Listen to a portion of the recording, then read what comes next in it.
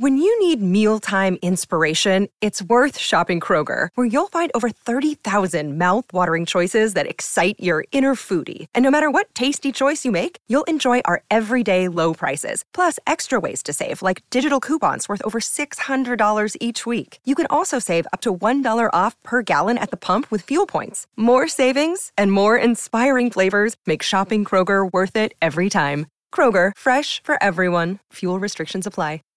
Save big on brunch for mom, all in the Kroger app. Get half gallons of delicious Kroger milk for $1.29 each. Then get flavorful Tyson natural boneless chicken breasts for $2.49 a pound, all with your card and a digital coupon. Shop these deals at your local Kroger today, or tap the screen now to download the Kroger app to save big today. Kroger, fresh for everyone. Prices and product availability subject to change. Restrictions apply. See site for details.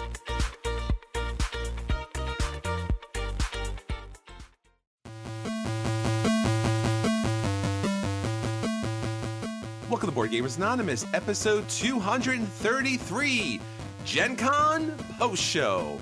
We'd like to thank all our Patreon backers for helping us bring you a brand new episode. Welcome to Board Gamers Anonymous, the podcast of board gamers and the insane fun we have at the table together. This is Chris. Hey, and this is Anthony. Hey, look who's back. Yeah. I'm here physically. Mentally, I might be still a little hungover / sleep deprived. So, long weekend, my friend. Long weekend. So why don't you tell everybody where you were and what you've been doing all this time? I went fishing. What? Nah, just kidding. How was it, Gen Con? Fishing for games, maybe? Yeah. Yeah, like I mentioned last time, I kind of got last minute was able to pull together a trip. So big shout outs to my buddy Andrew here in Pittsburgh for giving me a ride and making all that work. So yeah, I was in Gen Con, 5th year now, and it was a lot of fun. Met some people, designers, people that I've always wanted to meet, and got a chance to meet them. Played a lot of great games, did the usual Gen Con stuff. For those people who've been there, you know the drill. But those who haven't, it's Gen Con. I don't know. It's always hard to describe it because there's certain things that are exciting.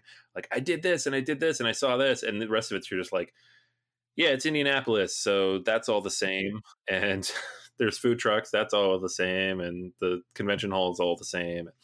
So it's a matter of really it's about the people and the games more than anything. Yeah, a lot of times when I talk to people and I'm like, "Oh, are you going to Gen Con?" They're like, "No, I'm going to name a con," right? Whatever their local con happens to be. And I'm like, oh, well, that's good, but that's not Gen Con. And they're like, oh no, they're all the same. I'm like, no, yeah, right. And it's huge. It's the trade show, especially in the US, if not in the world. I mean, Essen is gigantic, but this is really a thing in of itself. And I tell most people that if they've never been, they should go at least once, especially if they're like a hardcore board gamer, just to see the spectacle of it. I think the spectacle alone, the amounts of people, the amounts of designers, the amounts of booths, the games that are being played all over the place, the energy is something to behold.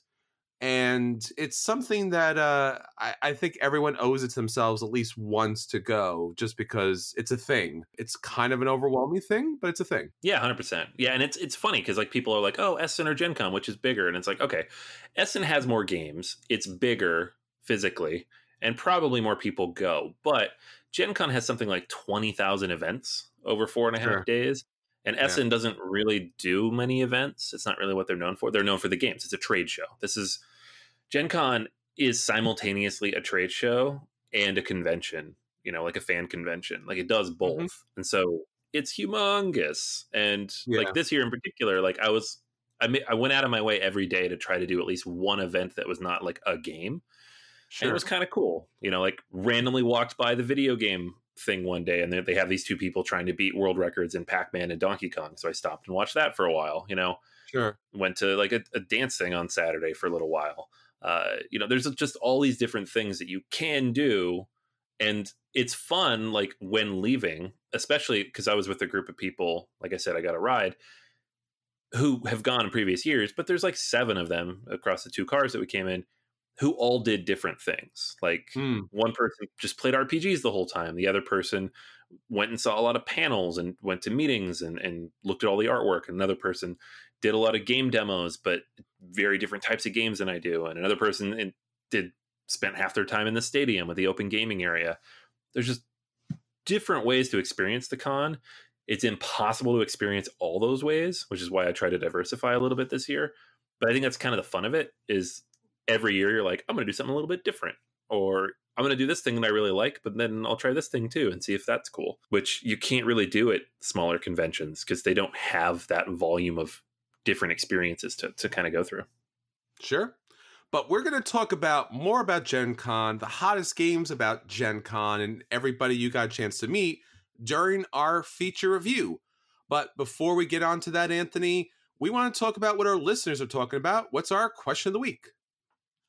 Yeah, so I asked this before I left. What's a board game for which you'd like to see a sequel? There's a few games coming out that do this. It happens a lot in general. Like I was looking at my top 100 list just in preparation for this. And of my top 20, maybe half, slightly more than half, are sequels in some form, right? Like Twilight Imperium 4, Brass Birmingham, Gaia Project, Feast for Odin. These are all games that either iterate on a game that came before them or just a straight up sequel. So I was asking people, what game would you like to see a sequel to? Like a direct sequel, not necessarily a reimagining, but this is version 2.0 or a direct continuation of this other game. So some people gave me some funny answers. Some people have serious ones. George said he really wants one more Mice and Mystics to finish the story and give some more crossover with Tail Feathers. Chris says Feast for Odin 2, the Steam era. I think he's joking. Another Chris said Burgle Brothers, but they actually did just announce a sequel for that, so I don't know if that counts anymore. John says Scythe 2, Nuclear Power.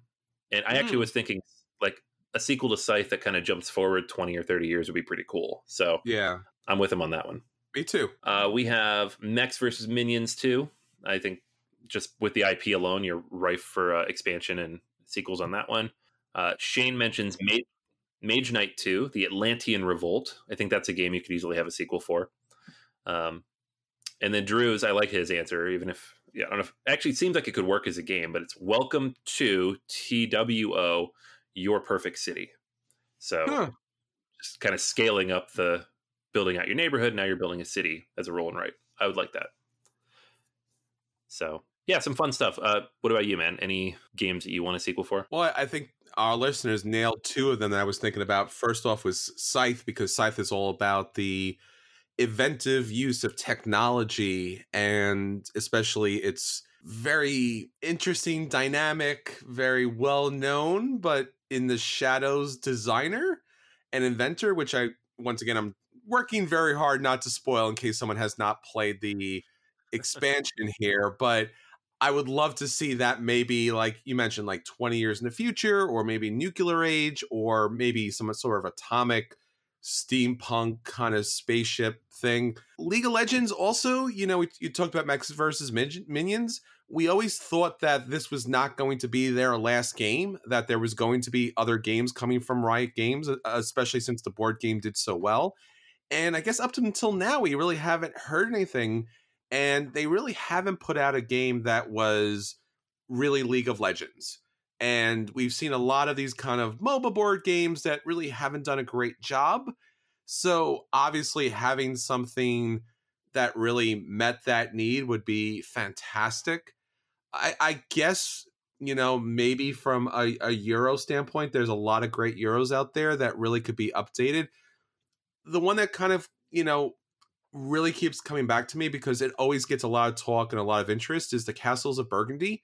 Now, there's going to be a reprint, but I would love to see that game and those mechanics in more of a modern era, just because it gets a little too bland, especially at this point. This game's been out quite some time.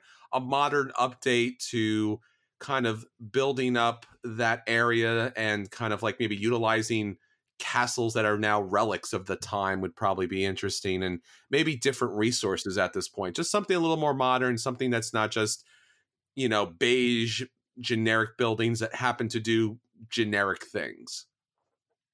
Yeah, that'd be pretty cool. Yeah, I'm not holding out hope. Apparently that Las Vegas update they did is not really a deluxe version. It's just like a bigger box. Sure. So I guess we'll see what they do with Castles of Burgundy. For me, I have to throw out the obligatory Spirium reference. I want someone to bring it back. I don't care if it needs new mechanics. Bring it back. Civilization, like if they did a Beyond Earth type of thing with the civilization system. And then I actually played one this last week at Gen Con. They had a prototype there of Namiji, which is the sequel from Antoine Bauza to Tokaido. And it is a direct sequel. It's the same size box, it's the same artwork from Nayade, and it has the same mechanics of like the way you move around the board. But it adds in a bunch of cool new stuff, which is what I want to see in a sequel, because it adds like, there's obviously the set collection is still there. That's a big part of it.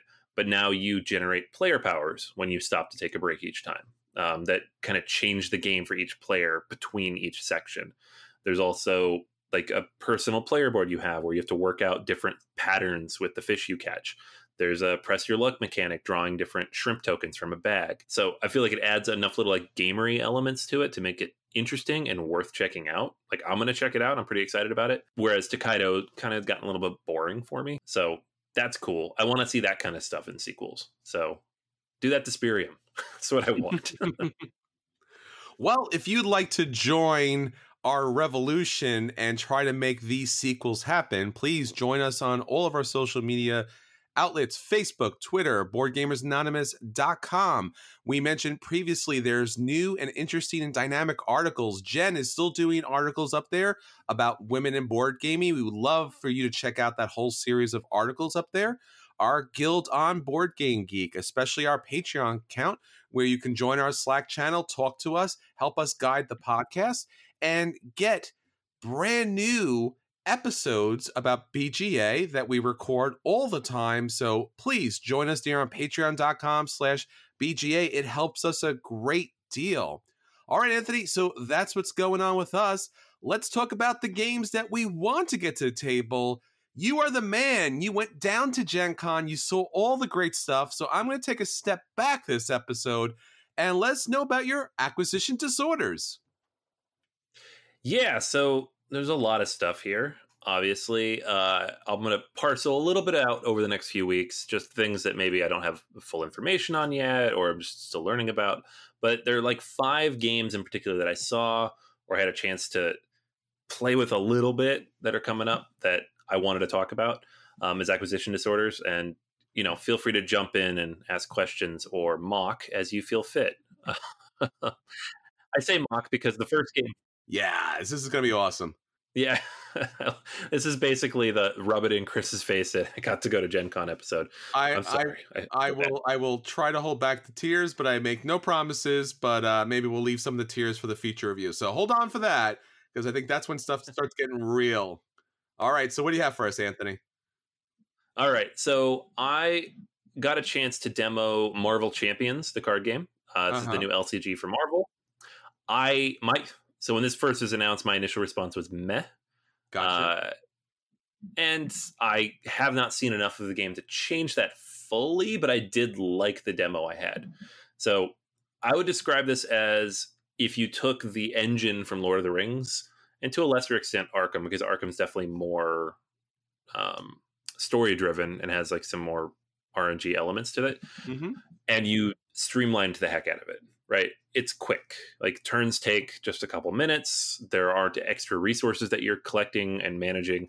You have your cards, and that's it, with the exception of some tokens you put on like the villain, right? And some status effects you can get. Each card has a resource icon on the bottom. You use those resource cards to activate other cards. So similar to like a Race for the Galaxy type of thing, where you spend cards to play other cards. So there are no resources to do that anymore. It's just, and you can manipulate that and manage that, and there's ways to match them up and do different things with it. Every different hero played very uniquely. So the base game comes with Black Panther, Captain Marvel, Iron Man, She-Hulk, of all things, and Spider-Man. Okay. Each of them very different. Like Iron Man starts with, like, for example, on his hero side, because you can flip between the alter ego and the hero, and they have different powers on either side. And the villain will only attack you if you're on your hero side, which is kind of cool. If you flip it over to the alter ego, they'll continue to plan their plot, which is not good either, but it's different. But like Iron Man has very low stats until you put out his armor. Like there's armor cards and upgrades and things in his deck. And as you start playing those, he gains all these different abilities and can draw more cards and has more health and all sorts of stuff, right? Spider-Man has a lot of different, he has like a lot of cards to negate damage, to jump out of the way. He has cards to like infiltrate and snoop around and kind of reduce the value of the plot that they're generating.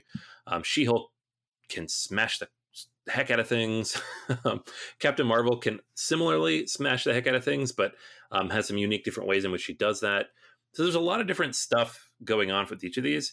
The one thing I'm not sure about after like the one play that I had in the demo is that it doesn't seem to have much of a story to it.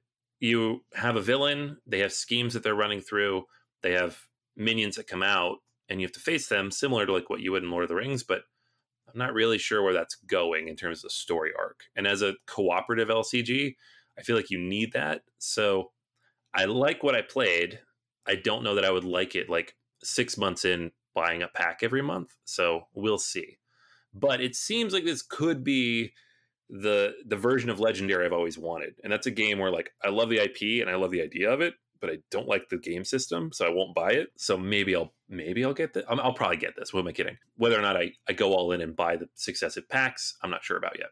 Yeah, this was something that I saw and I was like, oh, they want to make money because that's what that kind of IP does. And I think you and I talked off mic a little bit about this. I've always been a fan of the IP. I'm a big comic book guy going way back, but Legendary always just seemed too cumbersome. It was just too much of a thing. This looks very generic, which did not pique my interest, but it had money symbols all over it. So I'm sure this is going to make a lot of the monies, if not all of the monies. So I think that this is definitely something that we will be talking about in more detail as time goes on. Yeah, I'm with you. I'm still reserving judgment because it was fun, but part of that, I'm looking at it, I'm like, well, I really like that system, so it could be that. And it's streamlined, so it's quick and easy to pick up. It did seem generic. So that's the main thing I'm worried about. Is this just a generic superheroes fighting bad guys type of thing? Or are they going to do unique, cool stuff like they do with the Arkham system? It remains to be seen. All right. So next one here, this is Masters of Renaissance, Lorenzo Il Magnifico, the card game. We saw like a rumbling of this back at Origins. Like they would have a demo and there was pictures floating around the internet. But the Cranio booth actually had the prototype of this set up. So could not play the game, but got to poke around with it a little bit. And then they showed me how it works. It is bigger and more intricate than I expected, but not so much as to be like a big game. So the main things I got out of this are you still have 4 columns of cards that you're going to pull from, but all those cards go to basically the same locations on your board. Mm-hmm. And you're going to be stacking them on top of each other, kind of building up these different things. And then you can generate things by running your engine from those cards. So rather than having the 4 different rows of cards like you would in the full game, you just have the one row, and they are color coded the same, and they do those things kind of matching them up, but you are almost always generating some kind of resources. So it is very much an engine builder. It's the tableau's there, obviously, but it's more focused on the engine building specifically. Limited amount of resources you can pick up. The one mechanic that'll jump out at everybody is there's this tray of marbles, and they each represent different types of resources. There are 6 of them. And when you take a turn, or one of your actions can be to pick a row or a column and just take all the resources shown in that row or column. And then you move the marbles around to make new ones available for the next player. So kind of reminded me a little bit of like the Ulm mechanic, where you're like cross-referencing the different rows and columns of things and how you're going to do things based on what's there. And then you move them accordingly. I like that. It seems cool. Everybody has their own faith track as well. And it's kind of a race. Like once you get to a certain point to trigger the scoring on that, if people aren't within the range that you're going for, then they're going to be, there's no penalty on this like there is in the full game. You just don't get the benefit of having gotten that. So it's not quite as mean. Mm-hmm. They said it takes like 30 to 60 minutes to play. So it's quicker. The box looks to be almost the same size. And again, this is a prototype, so it might just be a prototype box they slapped together. But looking at the insert, looking at the marble tray, looking at everything there, this looks like it's going to be a full Euro-size box, which worries me because I'm afraid it's going to come out at like a $50 or $60 price point for what is very clearly a lighter, quicker game. I don't know what the market is for that. So we'll see. It comes out next year. I'm super interested in it. I'm sure I'll pick it up. I just don't know if you can realistically sell a game that's, that much less complexity wise than the original game for a comparable price. That seems kind of insane to me. I'm not saying that's going to happen. I'm just worried that could happen based on recent board game pricing, right? Yeah, I think that you're right on with that. I think that we've lost, or the industry has lost all perspective when it comes to pricing's concerned, and they're doing kind of like the thing what movies does, which is like, hey, we have a name, let's just charge the same amount for the previous game, but it's literally a completely different game. Promised our listeners I would stop talking about Lorenzo, because we've done so for quite some amount of time, and I've even gotten tired of myself talking about it. But I did feel like the game needs a refresh, like a complete refresh from top to bottom, even with the new expansion. So I'm generally excited about this, but as you mentioned, I already kind of have this. So if it's lighter but more expensive, then I'm going to pass. If it's lighter but more streamlined, then I might jump into this, just because I'm generally a fan of the system. Yeah, I can see that. I mean, I'm in the same boat. I guess we'll see what happens. Like I said, I'm going to get it. I'm just not sure like if it's worth it. Jeez, man. I got to be honest. I'm going to buy all of these. All 5 games I'm talking about, I'm going to buy them. It's just, will I recommend them to people? That's the other thing. Absolutely. The third one, I actually sat down with Philip from Board and Dice. He showed me Trismegistus, the Ultimate Formula. This is a new game from Daniel Tascini and Federico Pierlorenzi, and it completes the trilogy of Tascini games with ridiculous names that start with T. So I don't know why he does this to us. And that's after Tzolk'in and Teotihuacan. It's just, as media people, I just, come on, make it easier to say. This is purportedly his most complex game. Almost nobody's played it yet, but they're reporting it as like a weight around a 4, like they're comparing to like a Lacerda weight game. Sure. And from what I saw, I can see that. Like, the central board is, you're going to roll a bunch of dice at the beginning of the round, and you're going to separate them out into 6 different locations based on the symbol on the dice. And the symbols are all these like alchemical symbols. Some of them look a little bit the same. I don't know how that's going to work out, but they are all unique, like little goofy symbols that I don't recognize. And your turn is fairly simple. You pick one of these dice from the 6 pools, and you place it on your board. So similar to a Lacerda game. This is the thing you do. And now there are 19 things related to that you have to think about. So when you pick your die, the symbol matters, the location matters, the color of the die matters, and the number of dice in that pool matter. So this is going to be some crazy AP, I think, on this game. Then you place the die based on all those things on a certain location on your board. It basically tells you how many action points you have. But also the types of actions you take will be determined by those 4 things. So generally what you're trying to do is move these cubes through these various titrations on your player board to refine it into certain types of materials. And then there are cards that require these certain types of materials that you are trying to complete that generate points and also bonuses and also other things. I'm not going to run through all the rules to this. He did give me the full walkthrough, and I have notes, but that would be like a 15-minute walkthrough because it is very complicated. What I will say is I am very interested, and new Tascini game in general, I'm like, yes, but I'm mostly interested because it doesn't seem like his other games, right? Like you always said, Teotihuacan is like Tzolk'in, but twisted around a little bit, but kind of the same-ish. And I don't disagree. I like it, but I don't disagree. This doesn't seem like that. This seems very much in the vein of like Lacerda's style of game, of the actual decision you make, fairly simple, the thing you have to do. All the ramifications of that thing are very complex, and you have to think through it very carefully. And I like that. So you're going to draft 9 dice over the total of the game. I feel like the game's going to end up taking 3 hours based on what he showed me. So it looks heavy. It looks fantastic. I'm not 100% sure on like the artwork and the graphic design. I'm pretty sure what I looked at was a final copy of this game because it's supposed to come out at Essen. But mechanically, I'm very, very intrigued. So this is one I'm definitely picking up. And both because of the designer and what I saw. Well, I look forward to mispronouncing the name for years to come. Yeah, dude, it's ridiculous. I don't even know where this... I'm sure it's someone's name, but like, why do you do this to us? All right, so next one. This one's real quick. Obscurio. I didn't know anything about this before Gen Con, but the three people around me in line on Thursday, this is the game they were rushing to get. And so I did some research, and I'm like, oh, this sounds kind of cool. It is similar to Mysterium, where you have one player who is using images to guide people to take certain actions and make certain decisions. And so they're trying to like find the exit and get out of this particular location they're at. But there's a traitor. So it's kind of like Mysterium with a traitor mechanic thrown in. So I like that. So you have one person just kind of trying to throw off the guessing and everything. It seems kind of cool. There's some like variable player power stuff thrown in there. There's like a voting mechanic, obviously, because you have the traitor element.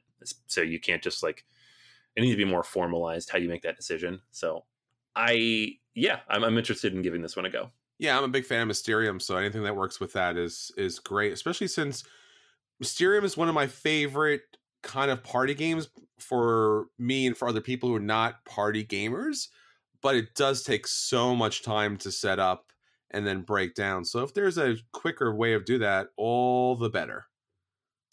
Yeah. And I'm not anti-trader mechanic. Like Battlestar is one of my favorites, but most trader mechanic games are quick little nothings that I don't love. So you add something cool like the Mysterium mechanics to it, and I'm interested. All right. The last one was a huge hit at the show. This is Point Salad, and they released it on Saturday because AEG does their like big game night thing on Fridays. So they released those games on Saturday morning, and there was a line like all the way around the convention center to buy this thing.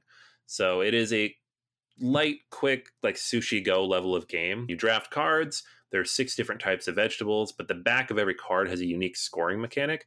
So there's 100 different ways to score in the game. So it is literally a point salad. So you're trying to draft combinations of vegetables and point cards to work together for your specific strategy and get the most points. But everybody else is doing it somehow differently. Seems really cool. It's a tableau builder. It's a drafting game. It plays in 20 or 30 minutes, I think. And it's all about vegetables, which we're all about, right? So it seems cool.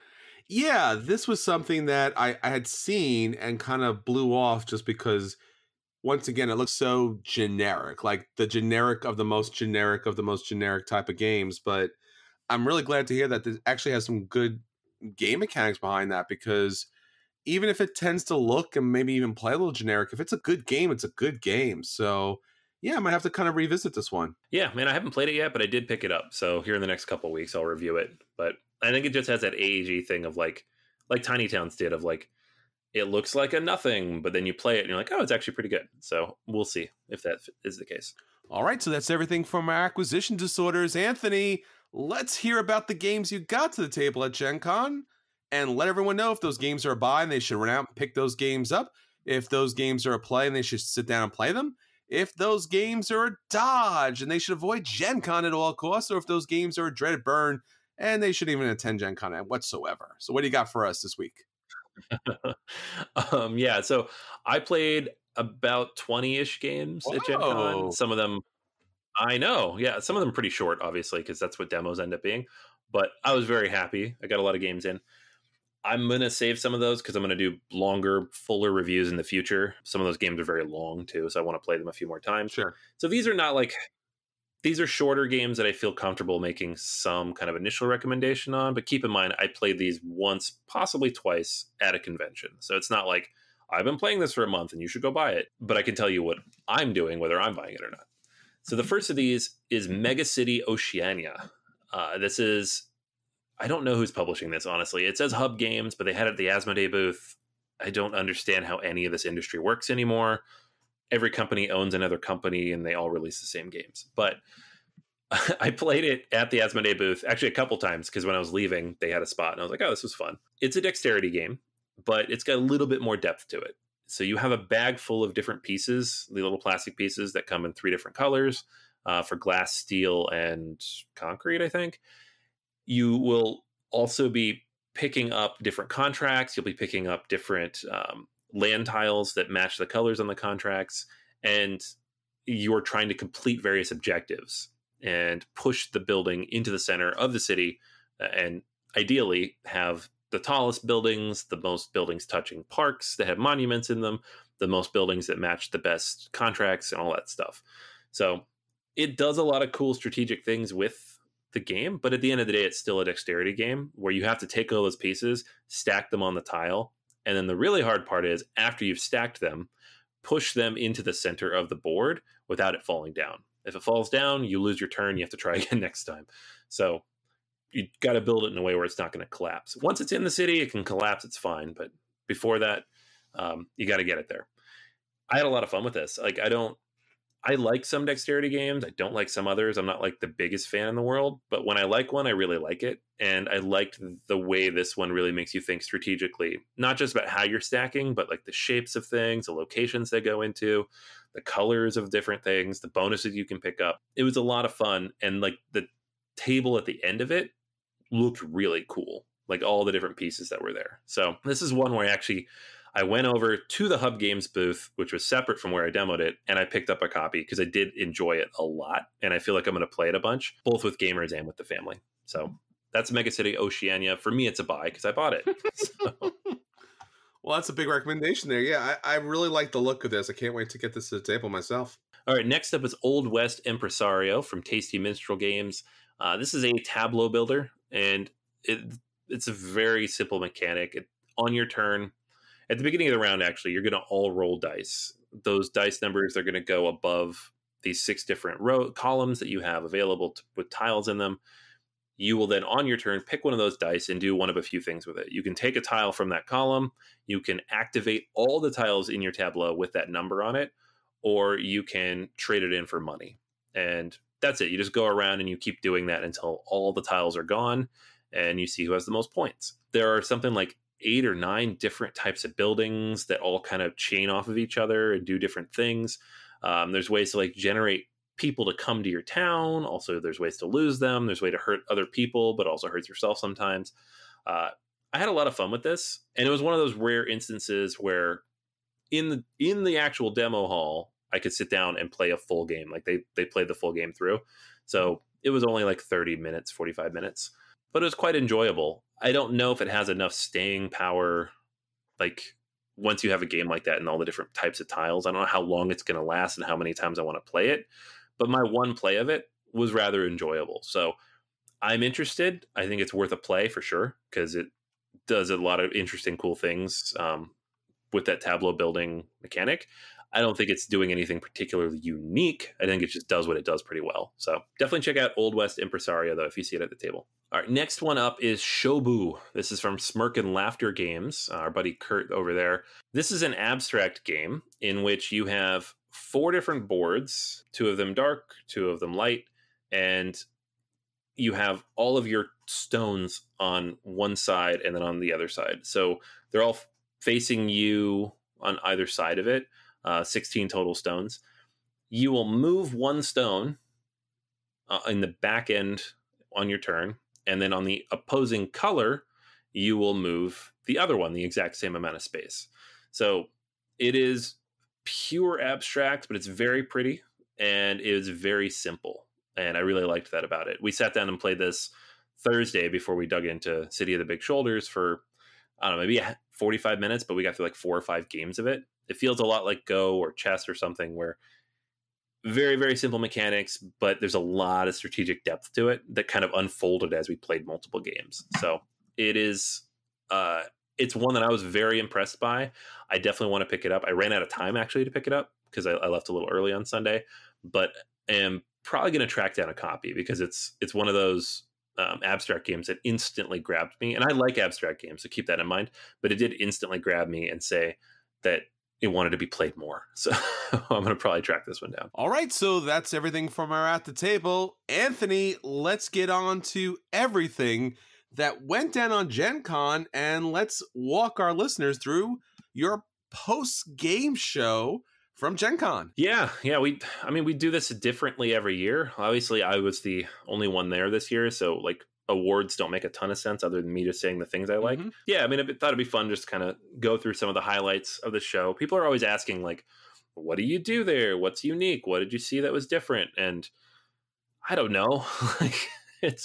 My experience is so different than anybody else's. Like I said earlier, it's hard to say what is great and what's not great. But yeah, I mean, it was a lot of good fun either way. The first thing that probably to point out is that in the past, every previous year that I've gotten into the vendor hall an hour early, because they used to give out tickets to press if you get in the line early enough to get in there an hour early, which is great because it gave me a chance to talk to people and walk the hall and take pictures without the crowds. This year, they got away with all of that. So there's no early access for press. There's no early access for VIGs anymore.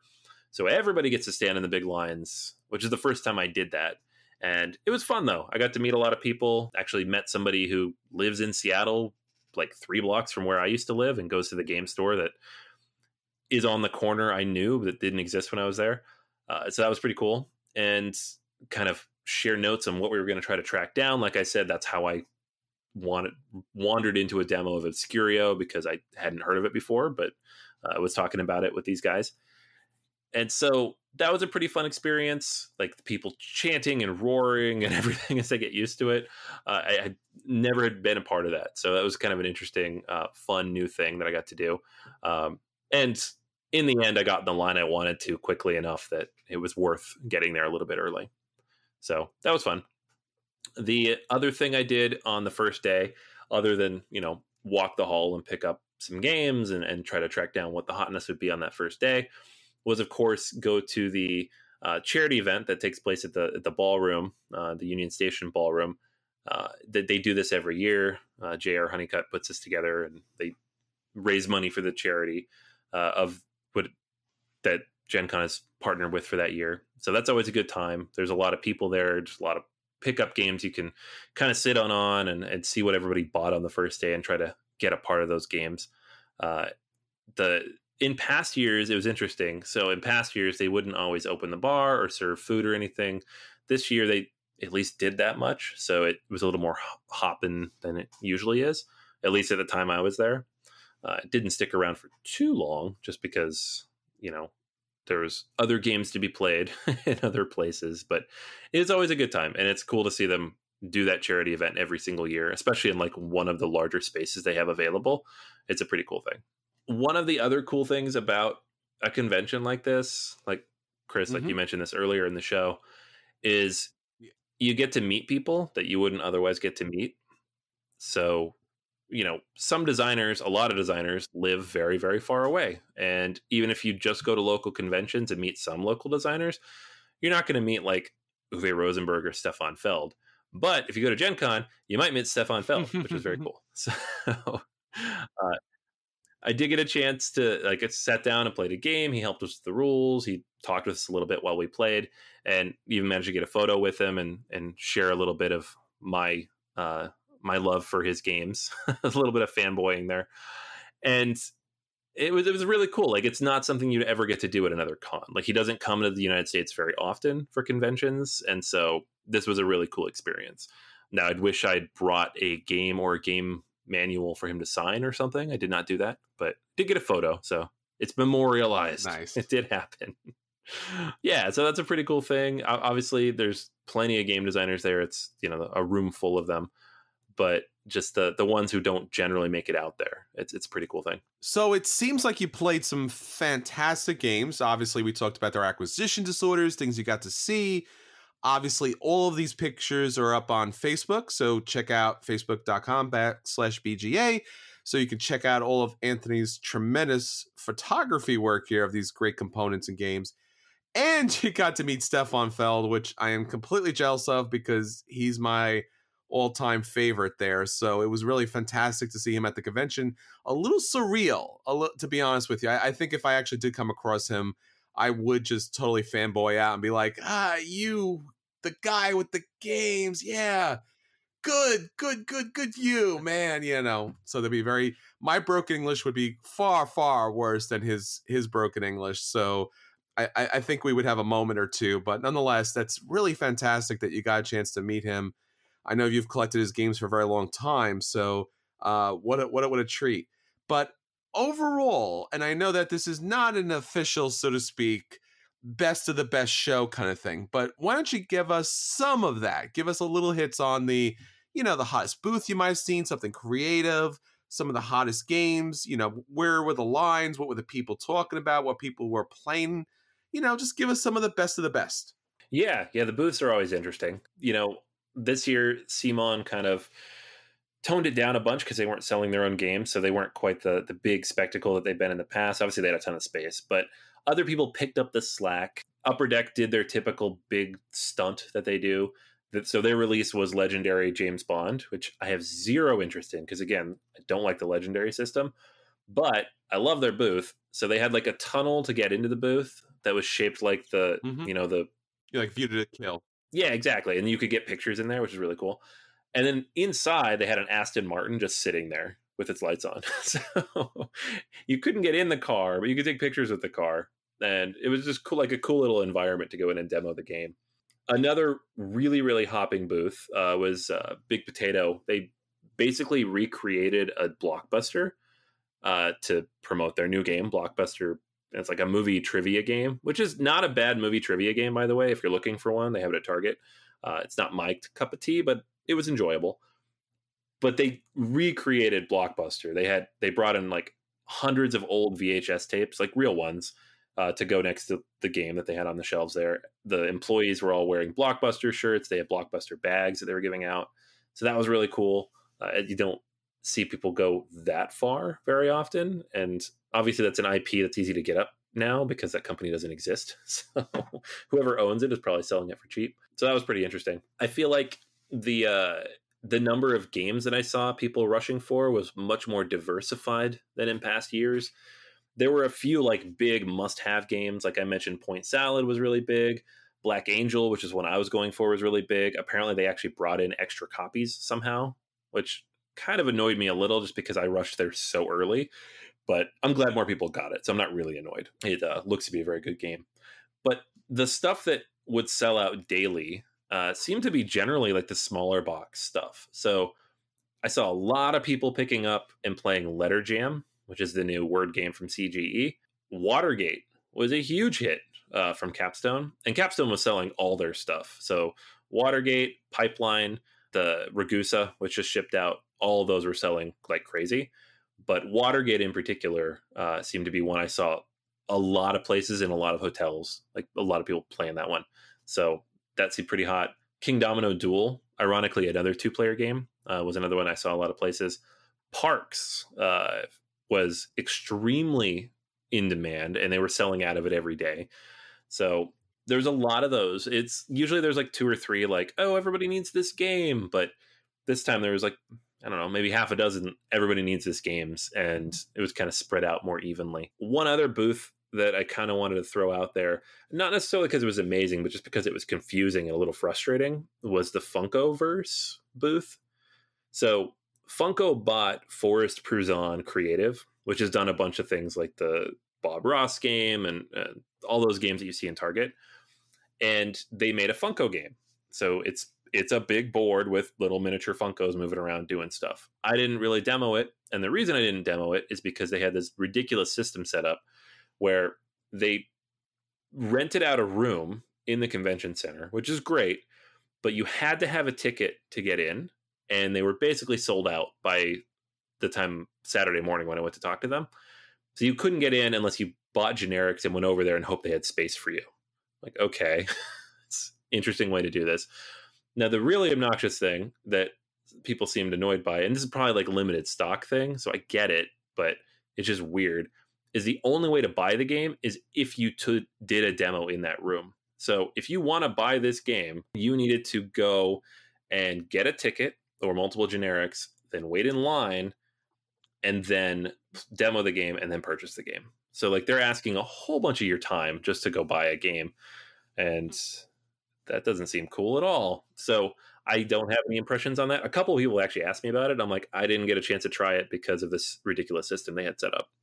Now, I'm sure I could have made an appointment as press in advance. It's one of the few perks that we do have going in there.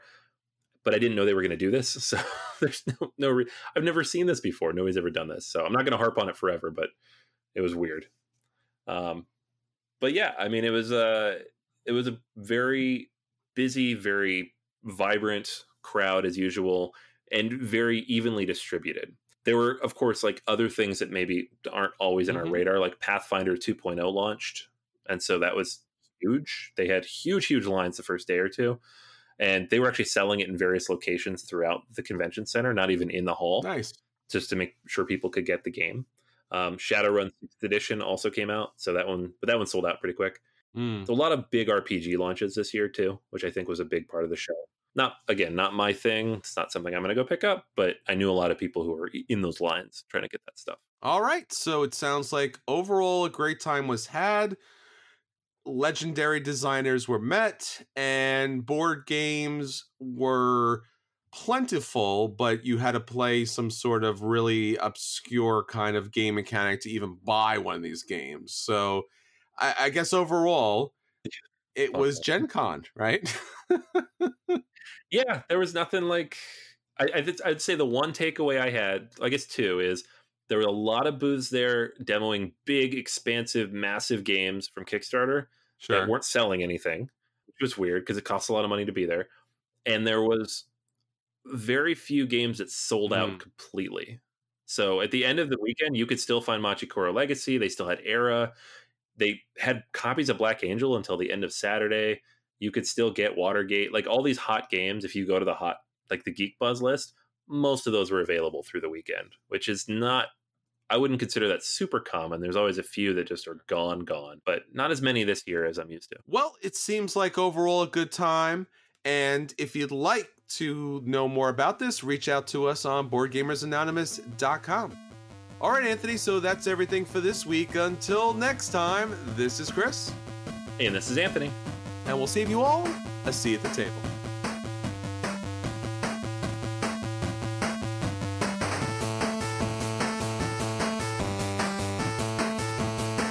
You're listening to a proud member of the Dice Tower Network, dedicated to bringing podcasters together for the greater good of gaming. It's sort of like Voltron, but with better lip syncing. Find out more at Dicetowernetwork.com.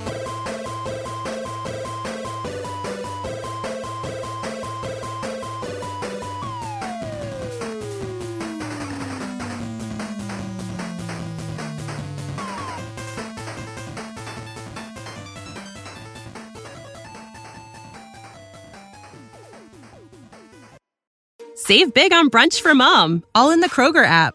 Get half gallons of delicious Kroger milk for $1.29 each. Then get flavorful Tyson natural boneless chicken breasts for $2.49 a pound, all with your card and a digital coupon. Shop these deals at your local Kroger today, or tap the screen now to download the Kroger app to save big today. Kroger, fresh for everyone. Prices and product availability subject to change. Restrictions apply. See site for details.